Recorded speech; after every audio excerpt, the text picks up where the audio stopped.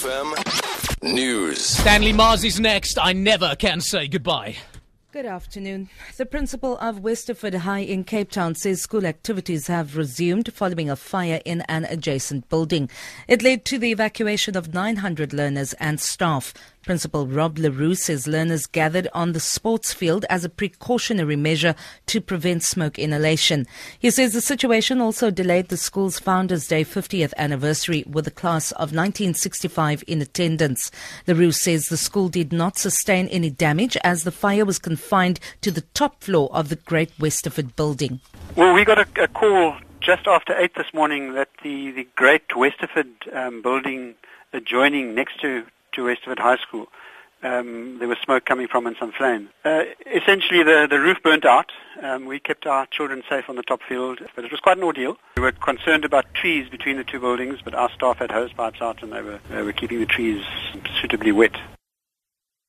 Security Minister David Matlobo has brushed aside an opposition call to resign over the jamming of the cell phone signal during the State of the Nation address, saying he cannot be held responsible for what he called an operational error.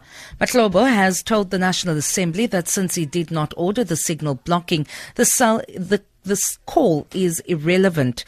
DA MP David Mania, who likened the state security agency to East Germany's notorious Stasi, insisted that the minister bore ultimate responsibility.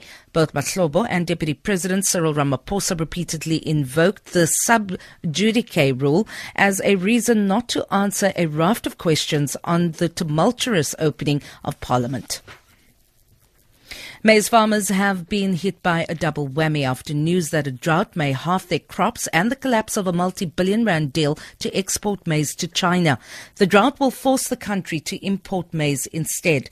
Agriculture Minister Senzani Zokwana earlier told farmers at Bothaville in the Free State that a land reform plan for a 12,000 hectare ceiling per farmer had not been finalized.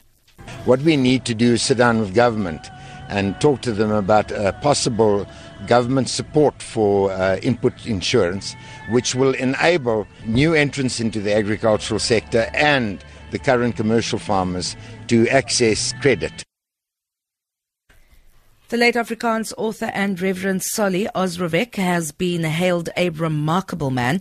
He had written more than 200 Christian books. Osrovec died yesterday following organ failure. He was 88. His death comes weeks after the NPA decided not to press charges after allegations of sexual molestation of boys surfaced last year. Family lawyer Jacques Lowe has declined to comment on this matter. Lowe says Osrovec had an extraordinary life. He was orphaned at a young age. He was a Polish Jewish boy, and he and his brother went into this Dutch Reformed church orphanage, and they allowed him to carry on with the Jewish faith. And at about age 12, he converted to Christianity, but led a very independent life. He was eventually transferred to a school in George and was there for only 18 months, and he became head boy of that school. Clearly quite a remarkable man. For Good Hope FM News, I'm Vanya Kluter-Collison.